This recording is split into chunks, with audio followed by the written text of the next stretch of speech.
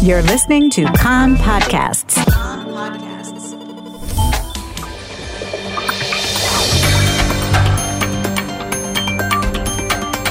You are listening to the English language news of Kan, the Israeli Public Broadcasting Corporation.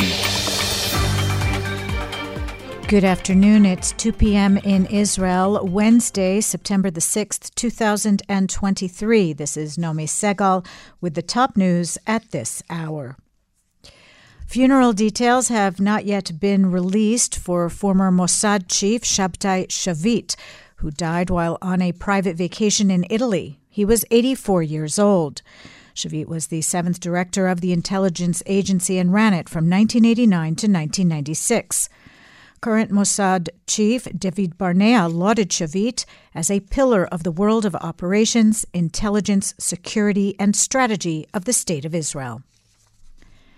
Violence in Arab society, a double murder near Abu Snan in the Western Galilee 2 weeks after 4 other people were murdered in the same area. The bullet-ridden bodies of 2 brothers in their 30s were discovered in a car in an olive grove this morning.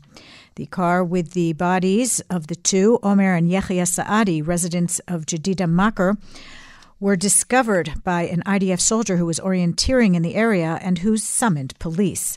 Since the beginning of the year, 167 people have been murdered in crime and violence in Arab society, a toll 2.5 times higher than the same period last year.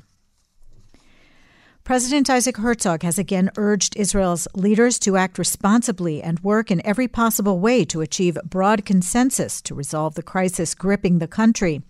In remarks at a memorial ceremony marking the 7th anniversary of the death of Israel's 9th president, Shimon Peres, in 100 years since his birth, Herzog said, "If one side wins and another side is defeated, we all lose.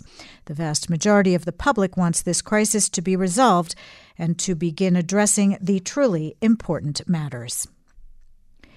National Unity Party leader Benny Gantz says he is committed to trying to reach understandings on the judiciary reform, but has dismissed as spin Prime Minister Benjamin Netanyahu's latest call, issued last night for face-to-face talks on the issue. "I don't trust Netanyahu, who first and foremost does what is good for himself," Gantz said. "There's a lot to talk about, but reality has proven that there is no one with whom to talk." A delegation from Moody's is in Israel to gather information for the international rating agency's latest country report due for publication in about a month. Of the 3 major international rating agencies, Moody's has so far taken the strongest line against the government's judicial overhaul. In other news, IDF forces and undercover border police units this morning arrested an operative from the Tanzim armed group in the Jenin refugee camp, the second such Israeli security forces operation in the camp in the past 3 days.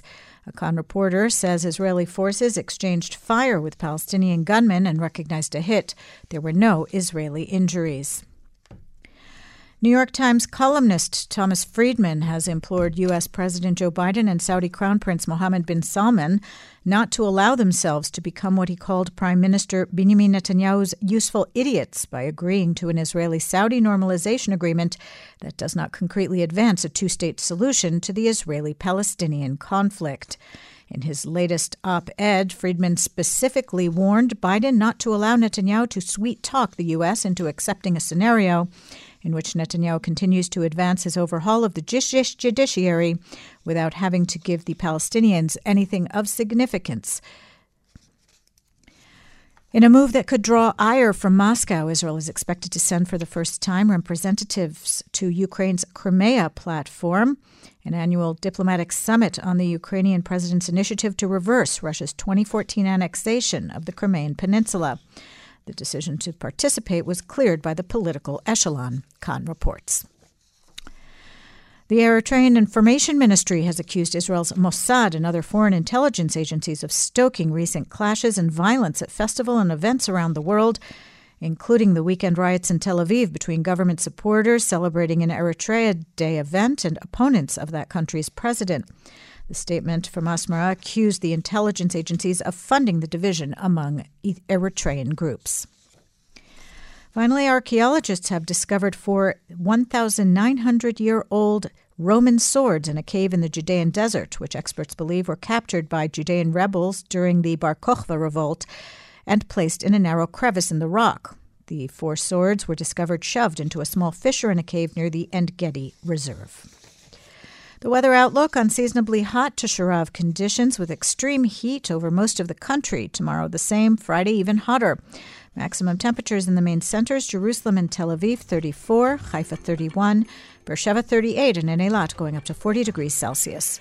That's the news from Kan Reka, the Israeli Public Broadcasting Corporation. Join us at 8 p.m. Israel time for our one-hour news program. You can tune in at 101.3 FM, the Kan website, and the Kan English Facebook page.